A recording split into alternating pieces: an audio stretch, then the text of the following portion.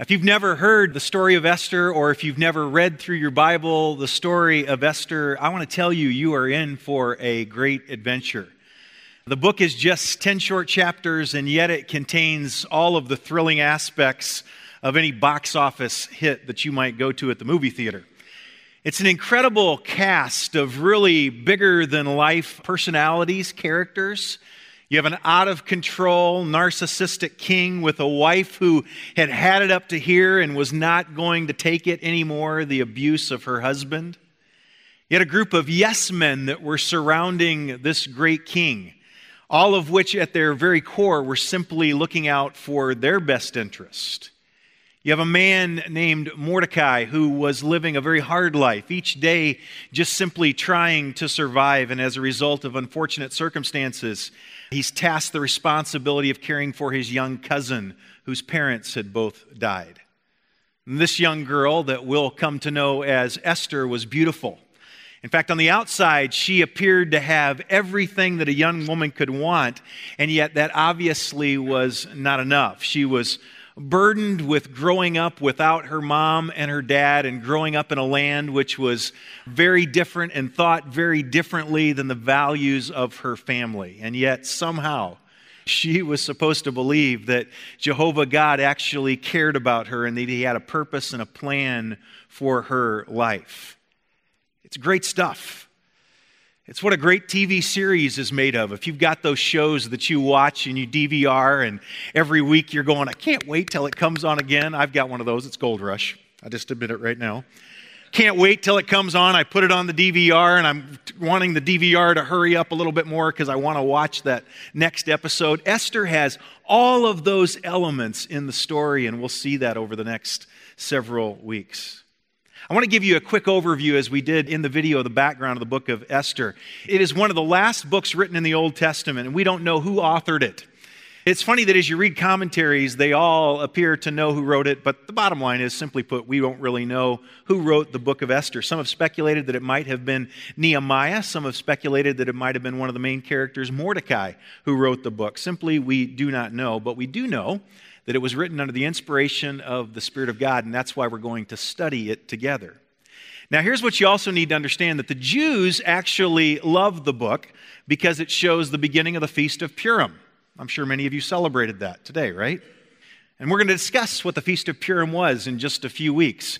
Christians have really not known what to do with the book. In fact, for the first 7 centuries of the Christian church, not one commentary was written on the book of Esther. Isn't that remarkable? Not one commentary. In fact, the great preacher and theologian John Calvin, of all of his sermons that we have available to us, we don't have one sermon that he ever preached out of the book of Esther. And then you'll remember that great reformer by the name of Martin Luther. Martin Luther is said to have basically thought that the book of Esther was a horrible book. I think he feels differently now that he's with Jesus, but when he was here, he felt it was a horrible book and it shouldn't even be in the Bible and we shouldn't preach it. So we're going to do that. One of the reasons why the book is so controversial is because of the difficulty of interpretation. It's never mentioned in any other book of the Bible. It never refers back to the story of Esther. We don't know if several of the main characters, we don't know if they were good people that went bad, or if they were good people who were just simply caught in poor circumstances. Now, here's what you'll find over the next several weeks. That as you listen to other Bible teachers teach this book, you will find a spectrum of how they view main characters such as Mordecai and Esther.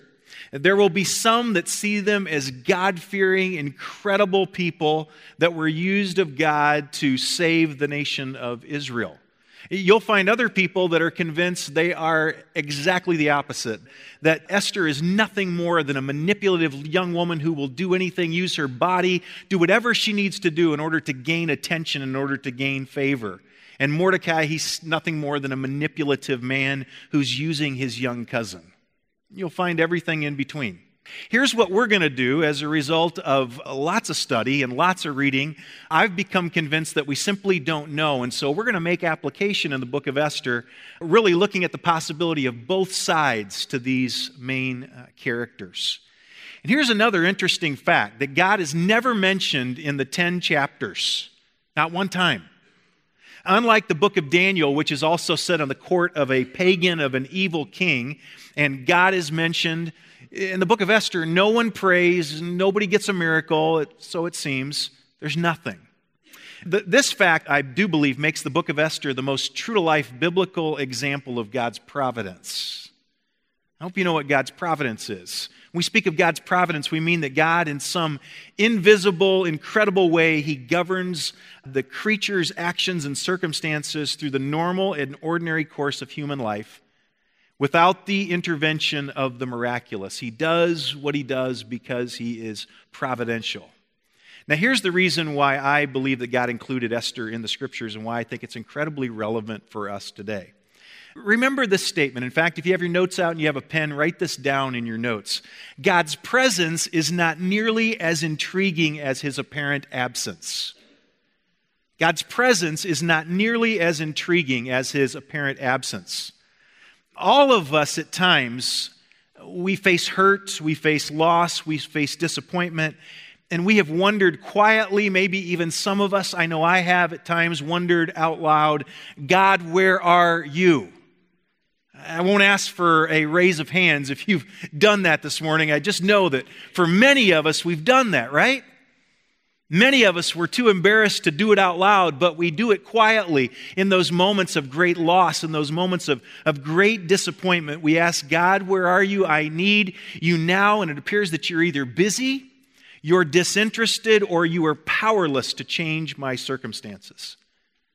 I want to say to you this morning that if you have ever been in that place, if you've ever wondered why God seems silent at times, if you've ever wondered if God is working in your life, if you're here this morning and it seems like you're going through one of those desert experiences in your life, if God really has a purpose, if He really has a plan, if all of these circumstances, all of these things in your life are happening for a purpose, if you've ever been there, then I would say to you that the book of Esther is for you.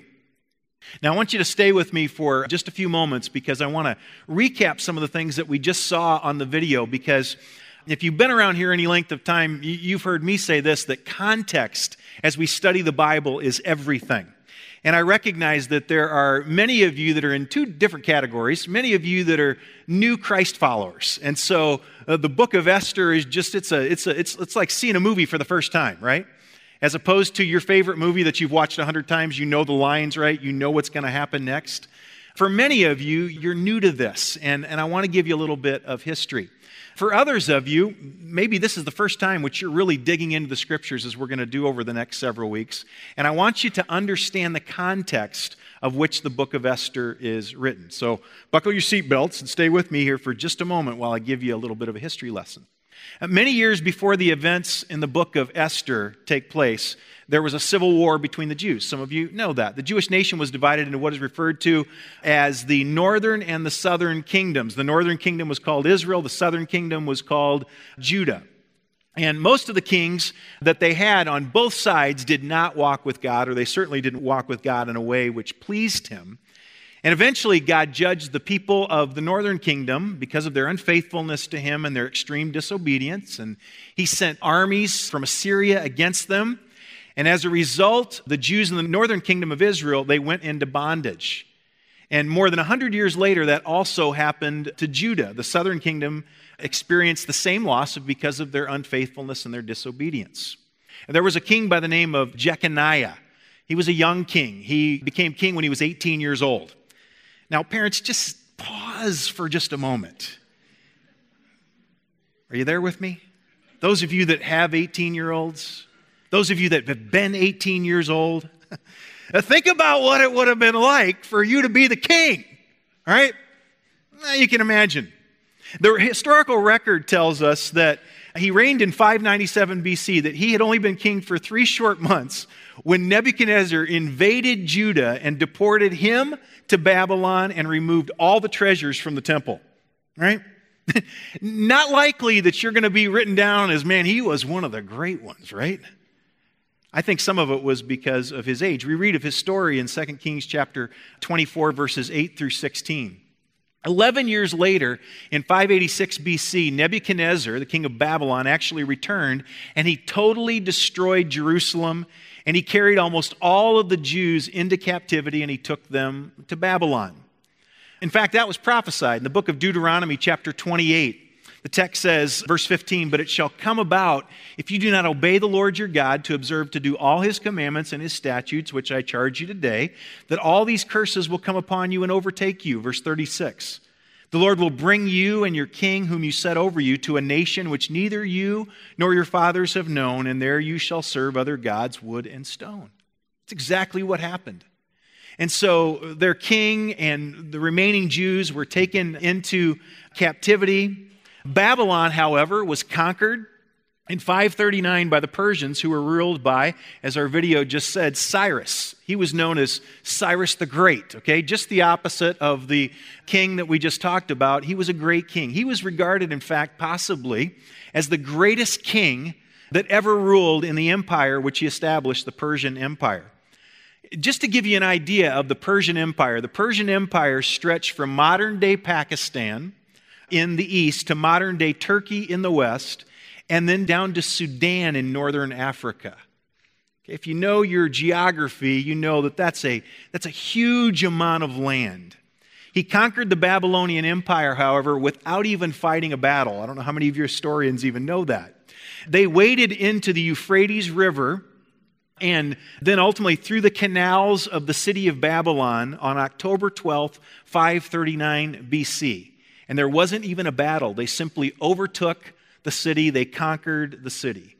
In fact, Daniel 5 records, and the Greek historian Herodotus agrees, that the Babylonian king Belshazzar, those of you that are students of the Bible, you remember studying in Daniel 5, the great king Belshazzar, that he was most likely engaged in a drunken orgy when his city was attacked and defeated.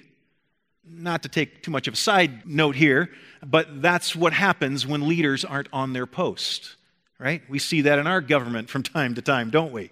When leaders aren't doing what leaders are supposed to be doing, bad things happen. That was certainly the case with Babylon. The people of Babylon, however, actually welcomed Cyrus as a liberator. Our video just told us, and the historical record proves that it was true, that Cyrus actually was a good king. He was a great guy. He actually wanted people to serve their gods and to practice whatever religion. He was very open to that. And the Jews had been living in Babylon at that time for approximately 47 years, and so they welcomed Cyrus. They'd been waiting for the time, in fact, when they could return from their homeland, as the prophets had promised would happen. Jeremiah 30, verse 3, "For behold, days are coming, declares the Lord, when I will restore the fortunes of my people Israel and Judah. The Lord says, I will also bring them back to the land that I gave to their forefathers, and they shall possess it." In 539 BC, Cyrus issued a decree. He issued a decree that the Jews be allowed to rebuild the temple in Jerusalem using the resources of Persia.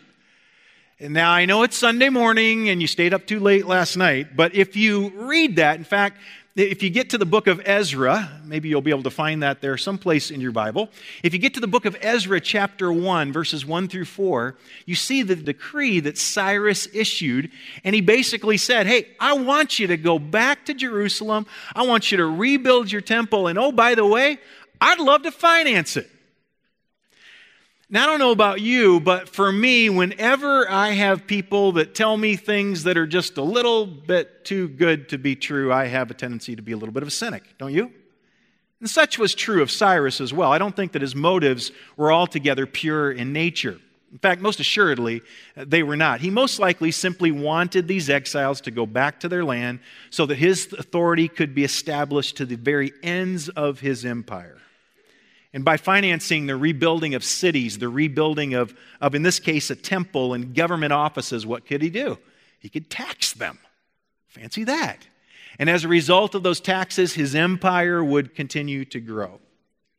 It is interesting to note that as you study through the good and bad kings in the Bible, it's interesting to note that the only pagan king that is referred to by God as my anointed in the Bible is Cyrus in Isaiah chapter 44 and the beginning of chapter 45. A pretty amazing thing. It really goes to show that the heart of the king is where, does Scripture say? The heart of the king is in God's hand. That would be a good thing, by the way, for us to remember, those of us that continually get upset at election time because our guy doesn't win. I have seen that from time to time. I've seen so-called followers of Jesus Christ who get so riled up and so excited and so depressed and so discouraged because their guy somehow didn't attain to the office, and oh no, what are we going to do now? The bottom line is that no matter who the king is, no matter who the president is, no matter who our representatives are, or who our senators are, that their hearts are in the hands of the king, the God of the universe. God holds their hearts. He moves them where he wants them to go. And that was certainly true of Cyrus. That's why he made decrees like he made in Ezra chapter 1, and he financed the rebuilding of the temple where God was worshiped. After this decree, you'll remember first Zerubbabel. Don't ever name your kids Zerubbabel, okay? That wouldn't, there's nothing about the name Zerubbabel that will work in any culture at any time, but for whatever reason it did there. First Zerubbabel and then Ezra, and we taught not too long ago the book of Nehemiah here at Northwest. Those leaders returned back to Jerusalem with a remnant of people to rebuild the city and more specifically the temple. And they were totally dependent upon the resources of Persia. If you remember in our study of the book of Nehemiah, I told you those people that went back, those people that were going to rebuild, they were pioneers. They were the people that just had something that they could handle. Those are the people that go with us to Africa and spend the night, several nights down in the bush. Those are the kind of people. Because that's really what Jerusalem looked like at that particular time. It was demolished, it was destroyed. And so it was only a select group of people that would go back. In fact, the historical record will show us that many of the people actually stayed in Persia when they could have returned to their own land. Now ask yourself this question. Let's just stop for a moment. They're living in a pagan land. In fact, we read in other books of the Bible, we know that these people, when they lived in exile and when they lived in these heathen lands, it was very difficult for them in some respects. Because the values of that culture were totally contrary to the values of their culture. Why not go back to a place where a culture could be established that is more suited to the lifestyle as a follower of Jehovah God? In fact, these people remind me of the stark contrast in the book of Daniel. You remember in Daniel chapter 1 and verse 8 that when Daniel and his friends were taken to Babylon and they were put in a situation where they were to be the top king's men and they were offered all of the great food and all the great wine and all of the trappings of an evil culture. Daniel said in chapter 1 verse 8, Scripture says that Daniel purposed in his heart, he made up his mind not to defile himself. If you studied the book of Daniel and the life of Daniel, you know that paid off for him in an incredible way. And it still pays off today, I want to say to you. Standing for righteousness rarely has short-term benefits. Have you found that to be true? There isn't many times when I stand up for what's right, when right away I go, hey, that was worth it. Do you? I mean, it's rare that it's that way. In fact, when you do something, I heard a story this week of a couple that found a bag with $11,000 in it out in California. I don't know if anybody else heard that story. First of all, I'm thinking to myself, who walks around with $11,000 in a bag, right? A little stupid, but, they did that. And the story went on that these people immediately went to the police station. They turned the money in. Now, I don't know about you, but for a moment I went, they're stupid. I mean, that's just, well, why would you do that, right? I mean, it's $11,000, it's cash. I mean, somebody left it. Hey, finders, keepers, losers, weepers. That's what I always heard. And I never heard, and I thought, well, I'm going to hear the end of the story. The people that they gave. That wasn't part of the story. All they did was stand up for truth, stand up for righteousness. Here's what I know to be true. That while short-term benefits for righteousness are rarely achieved, long-term obedience to God always brings blessing, just like it did for Daniel. And so you see, the book of Esther then is simply a tiny snapshot of the life of the Jews choosing to live in exile in Persia. And while in this town we call Susa, is happening all of these things with this small remnant of Jews. This is just a tiny snapshot. While the world goes on, great philosophers are born, great historians are born. We take this tiny snapshot of the book of Esther. And the whole story, in the end, serves as a reminder that God had not forgotten about his people. And I hope will serve as that same reminder to us. Now, if you have your Bible, and if you haven't already found it, all right, you should have been working on it for the last 15 minutes because it may take you a while. Go to the book of Esther and let's jump right in to the first chapter in the few moments that we have left together today. Verse 1. Now, it took place in the days of Ahasuerus, the Ahasuerus who reigned from India to Ethiopia over 127 provinces. Ahasuerus, which ironically has no meaning in Hebrew. Isn't that funny? Here's supposedly one of the great kings of Persia, and in the Hebrew it actually means nothing. Ahasuerus, one commentator said that when it's pronounced in English, sounds something like King Headache. I probably agree with that. I think you'll see as we go through the next several weeks that that was certainly true of him. You'll see why that particular commentator gave him that name. He is most widely known, however, and we will refer to him over the next several weeks as King Xerxes. Some of you might recognize him if you watch these movies. You might recognize him from the movie 300. Or if you play video games, which you probably shouldn't play, called Assassin's Creed, you may recognize him. He is the great King Xerxes that's in that particular video game. I don't know that by experience, okay? I'm still stuck with Pong, all right? So just in case you're going, does he really sit home? That's what he does the rest of the week. No, I don't do that, all right? I had a hard time with Pong when I was a kid. You know what I'm talking about? How many of you were Pong players? Great, you are the old people, all right?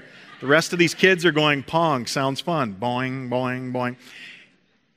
We didn't have Xerxes in Pong, all right?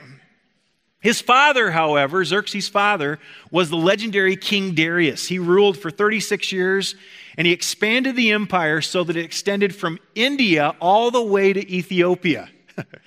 Now, I know some of you have been in India, and some of you have been in Africa. You know where Ethiopia is. That is a huge mass of land. Darius, you need to know, was a heathen king. In fact, kings in that day were considered as gods. They had multiple wives and they practiced polygamy. Women were simply treated as objects, as possessions. He had a huge harem. In fact, historians tell us that his harem was so large that there was actually part of the palace, a wing of the palace that was totally dedicated to his harem, to his women who were not his wives. One teacher commented that the lifestyle of these kings would make Hugh Hefner's Playboy Mansion look like Little League. So you can imagine that no doubt Darius was a great dad, right? And now, lest you mock and laugh too much, I would say to you men to be very, very careful that your lifestyle is not emulating some of these very things that we find it so easy to be critical of these kings that we find in the Bible. I think for many of us, we have habits, we have things in our life that no doubt are causing turmoil for our sons who are growing up with us as the object of their affection. They're growing up with us as their mentors. They're growing up with us as their role models. And I would say to you that no doubt Xerxes has to take responsibility for his character, which we will see exposed over these next several chapters here in the book of Esther. But he learned it well from a father who did not live for him what it meant to be a man, let alone a godly man. His son, in fact, was a clone of him. And so Darius passes the throne to his son Xerxes. Here's what you need to understand about Xerxes. He's a spoiled, narcissistic, rich kid. Bottom line. I almost went through, I got something this week which had the characteristics of a narcissist. And I was going to go through and read them all to you. If you want to do it later on, just do a Google search. You'll find out what a narcissist is, and you'll go, that's Xerxes. It's exactly what he was. He was spoiled. He was a rich kid. He grew up in the palace, and most historians believe, undoubtedly based on the lifestyles of the kings, that he never worked a day in his life. He simply lived a lavish lifestyle at daddy's house, and then one day finds out that he's going to rule over the people that inhabit roughly 3 million square miles. That's what happens, right? That's what happened to you, right? I mean, you just grew up as a narcissistic, spoiled little rich kid, and one day your dad said, hey, it's all yours. That's what was happening with Xerxes. It was all handed right down to him. And he's now in control. He's now ruling this Persian empire, roughly 3 million square miles, the size of the United States. And just like his dad, if he said something, it was considered to be law and it was to be obeyed immediately. Do you get the picture? Do you get who this guy is? He takes the throne when he's about 32 years old, which is probably a good thing. That's better than if he would have done like the king of Judah did when he was 18 years old. And by the time we jump into chapter 1 of Esther, he's about 35 years old. In fact, the Greek historian Herodotus, actually called the father of history, by the way, Greek history, he described him as the tallest and most handsome of the Persian kings. Herodotus went on to say he was an ambitious and ruthless ruler, a brilliant warrior and a jealous lover. Now, before you get too carried away with that, some of you women are going, wow, I bet he was a hunk. I bet he was a man's man. Before you get too carried away with that, you need to understand historians back in this day, okay? Keep in mind that in those days, whichever nation would win a battle, would win a war, they basically got to hire a historian to write down the historical record. Sounds like modern day, doesn't it? That's what they did. And so they would go to the historian, and so I can imagine that Xerxes says, I choose you to write the story. And he goes, good. You're a tall and handsome king and a jealous lover, a brilliant warrior. Although I don't think I'd want guys saying I was a jealous lover. I think, that may have been a little bit. But he's this tall, handsome guy, evidently. Don't necessarily assume that that's true, that he's the tallest guy of the bunch, that he's the sharpest knife in the drawer. It's just simply what the historian says. One Bible teacher that said he believes that short and wide actually is the standard of manliness and of handsomeness. I'll let you be the judge of that. No comments, please. Verse 2. In those days then, King Ahasuerus sat on his royal throne, which was at the citadel in Susa. He had 2 palaces, Susa, or maybe some of your translations say Shushan, which is modern-day Iran. That was his winter home. Pretty nice deal, if you ask me. How many of you would have signed up to be the king of the Persian Empire? It's awesome. It's great. A whole city that basically just exists to be his winter home. And so the question is, what's he going to do with all this money that he has inherited from his father in this kingdom? What's he going to do with all this power and fame? Is he going to care for widows and orphans or people in need? Is he going to care for kids that don't have dads and aren't being cared for? Or is he going to promote his own selfish agenda? Let's read on in verse 3. In the 3rd year of his reign, he gave a banquet for all his princes and attendants, the army officers of Persia and Media, the nobles and the princes of his province being in his presence. Here's the deal. The historical record tells us that Xerxes is planning to invade Greece. And this is an opportunity for him to make sure that the people he needs are going to be there and they're going to be prepared when he needs them. In fact, back to the Greek historian Herodotus, he wrote this, that Xerxes said at this particular party, at this particular banquet, "For this cause I've now summoned you together that I may impart to you my purpose. It's my intent to lead my army through Europe to Greece that I may punish the Athenians for what they have done to the Persians and to my father. You saw that Darius my father was minded to make an expedition against these men, but he is dead, and it was not granted to him to punish them. And I, on his and on all the Persians' behalf, will never rest till I have taken and burned Athens." Side note, when you get down to chapter 2, look at the beginning of chapter 2 in verse 1. He has now gone to battle against the Athenians. It's not gone so well. We'll get there in just a few weeks. He says, "As for you, this is how you shall best please me." Narcissistic, I think. "When I declare the time for your coming, every one of you must appear and with goodwill, and whoever comes with his army best equipped shall receive from me such gifts as are reckoned most precious among us." In other words, don't fight for the love of Persia. Don't even really fight for the love of me. Fight because I can give you something. And if you come and you're loyal to me, I want to show you exactly what I can give to you. And so to show them, he could make good on his promises. Verse 4 says, "And he displayed the riches of his royal glory and the splendor of his great majesty for many days." In fact, 180 days. Let me ask you this. What's the longest party you've ever been to? Think about it. I mean, a Chinese wedding lasts a long time. Some of my Chinese friends have told me that. I mean, they just go on and on and on and on and on.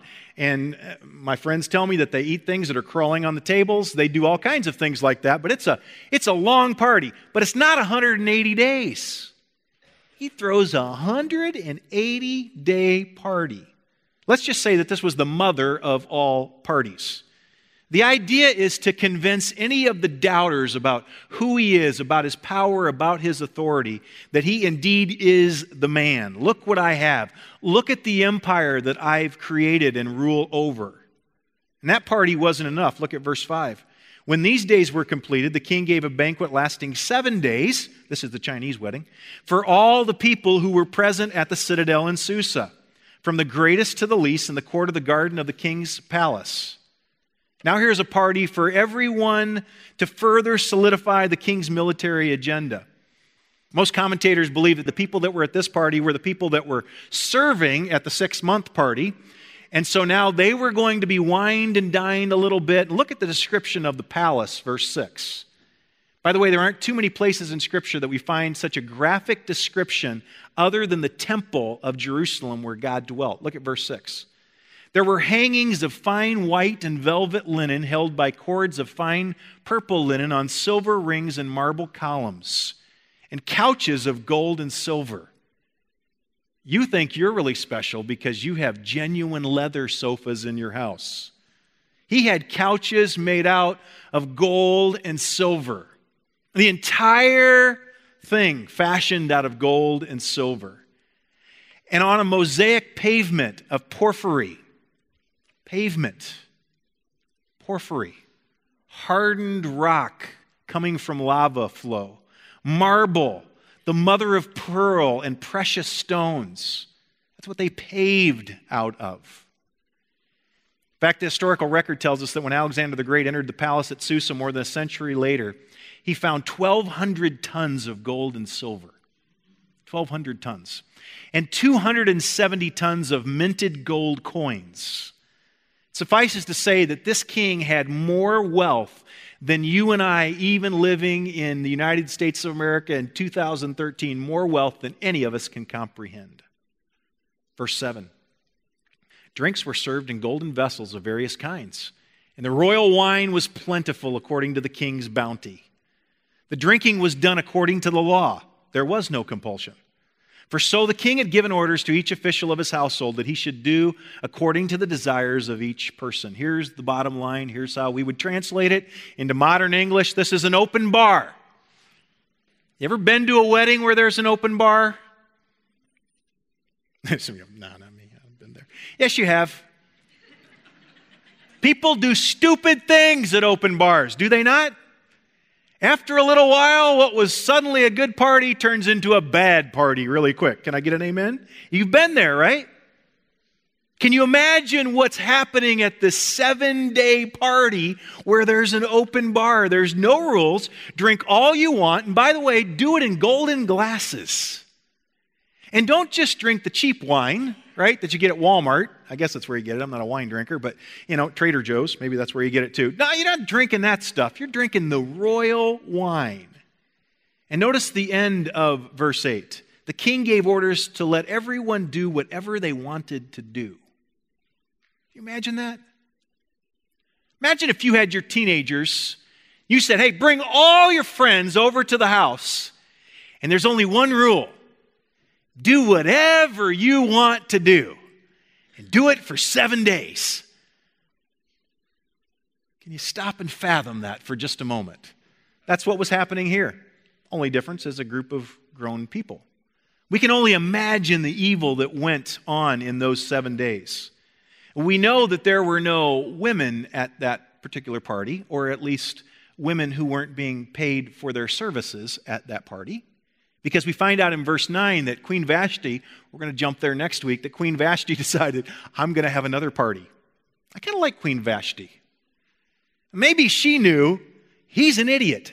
I think what I'm going to do is go have a party for the women over here. We're going to do, what normal people do. And instead, all of the pigs and all the swine, they were over here with King Xerxes doing their thing. And Vashti has a separate party. And so you know what's going to happen when a bunch of drunk men with no adult women, supervision, is going on, right? More on that next week. Let me ask you this as we close. What would you do if you had unlimited wealth? If you had unlimited power? If you had unlimited authority? Some of you who have listened to me preach and teach long enough know that I have a tendency to, when I teach, to dive into the Bible and just think about what I would have done if I would have been there. It's so easy for me to look at this and go, bad king. Yet part of me is going, kind of sounds like fun too. Before we simply condemn Xerxes and those participating in these parties, I want to pause and have us look at ourselves for just a moment.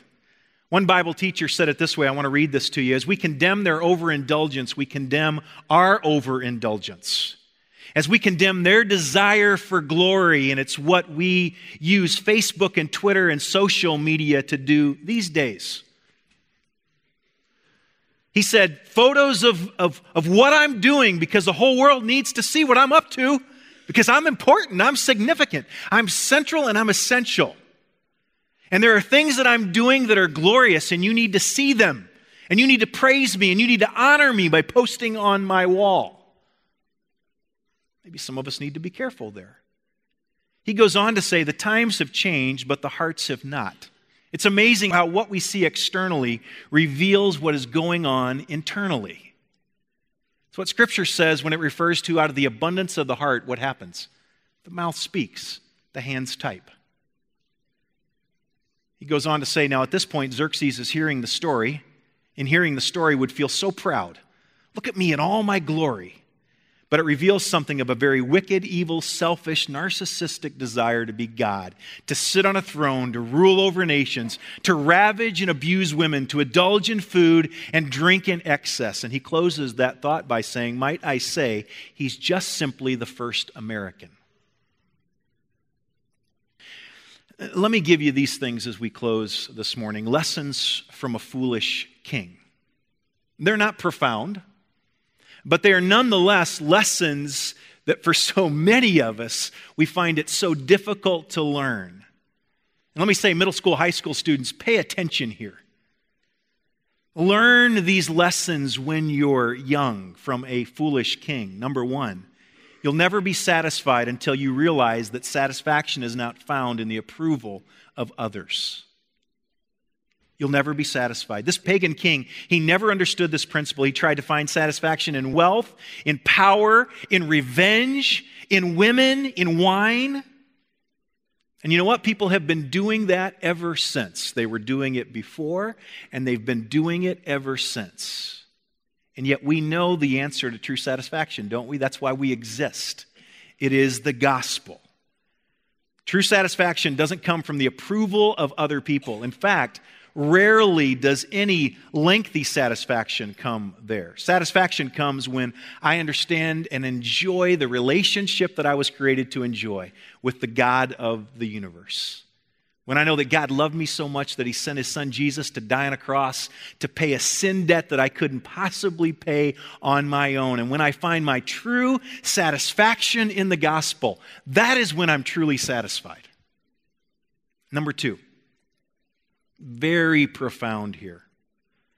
People spend a lot of time trying to impress others only to find they aren't impressed with you. They just like your stuff and what you can do for them. Now some of you are saying, boy, I hope the kids are taking notes. Hope they're getting this down. While it's certainly true of middle school and high school students, let me submit to you that doing what I do, and I'm convinced our other pastors here this morning would say the same thing, it's so true that so many of us as adults have not learned that lesson.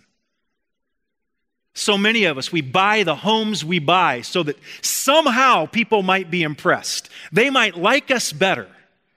We buy that particular car. We wear those particular clothes. We do everything that we think might impress other people, and yet, let me tell you, they are not impressed with you.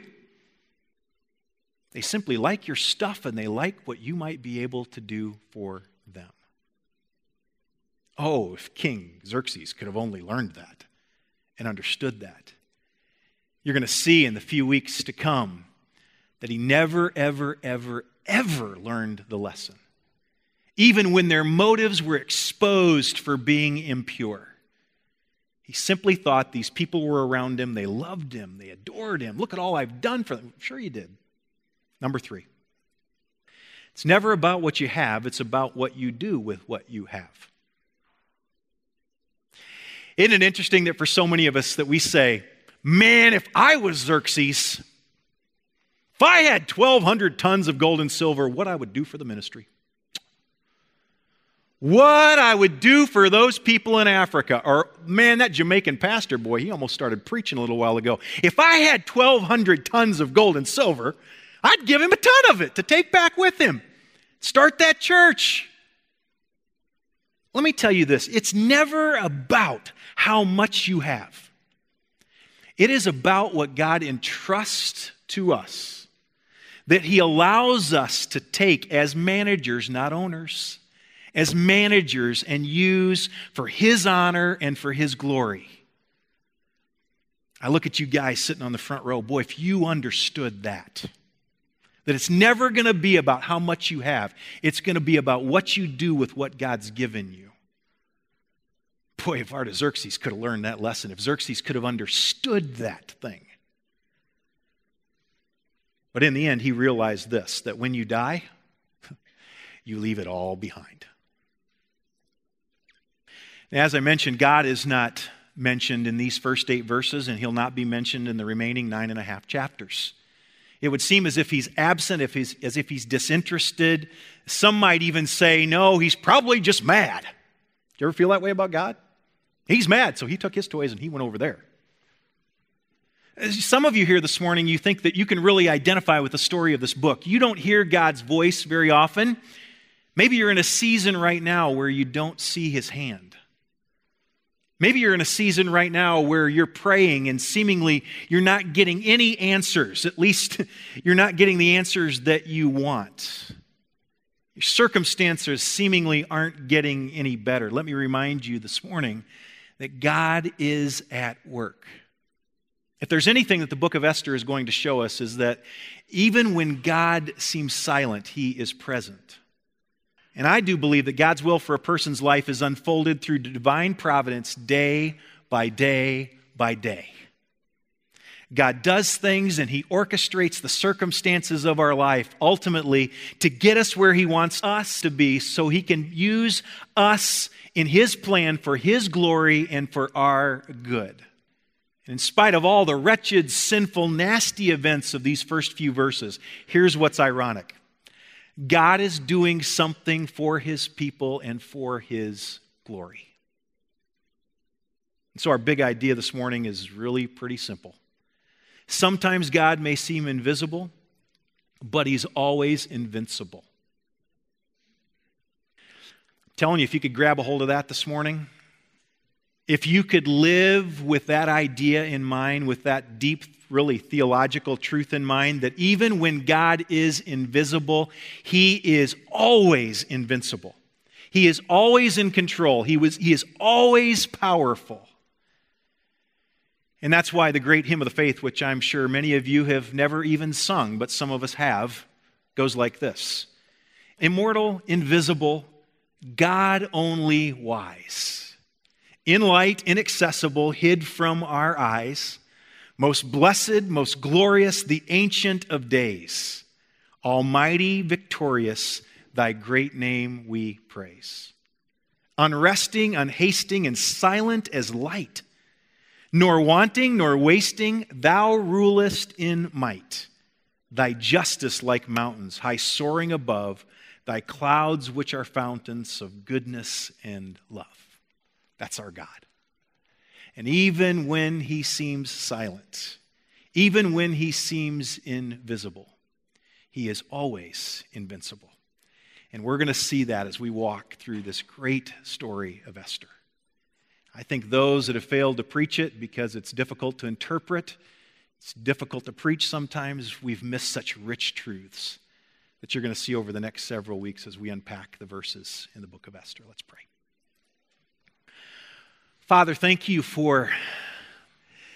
for your sovereignty. Thanks for your providence. I mess up every day of my life, even when I know stuff. I am so, so glad that my life is in the hand of one who is in control of everything in this universe right now.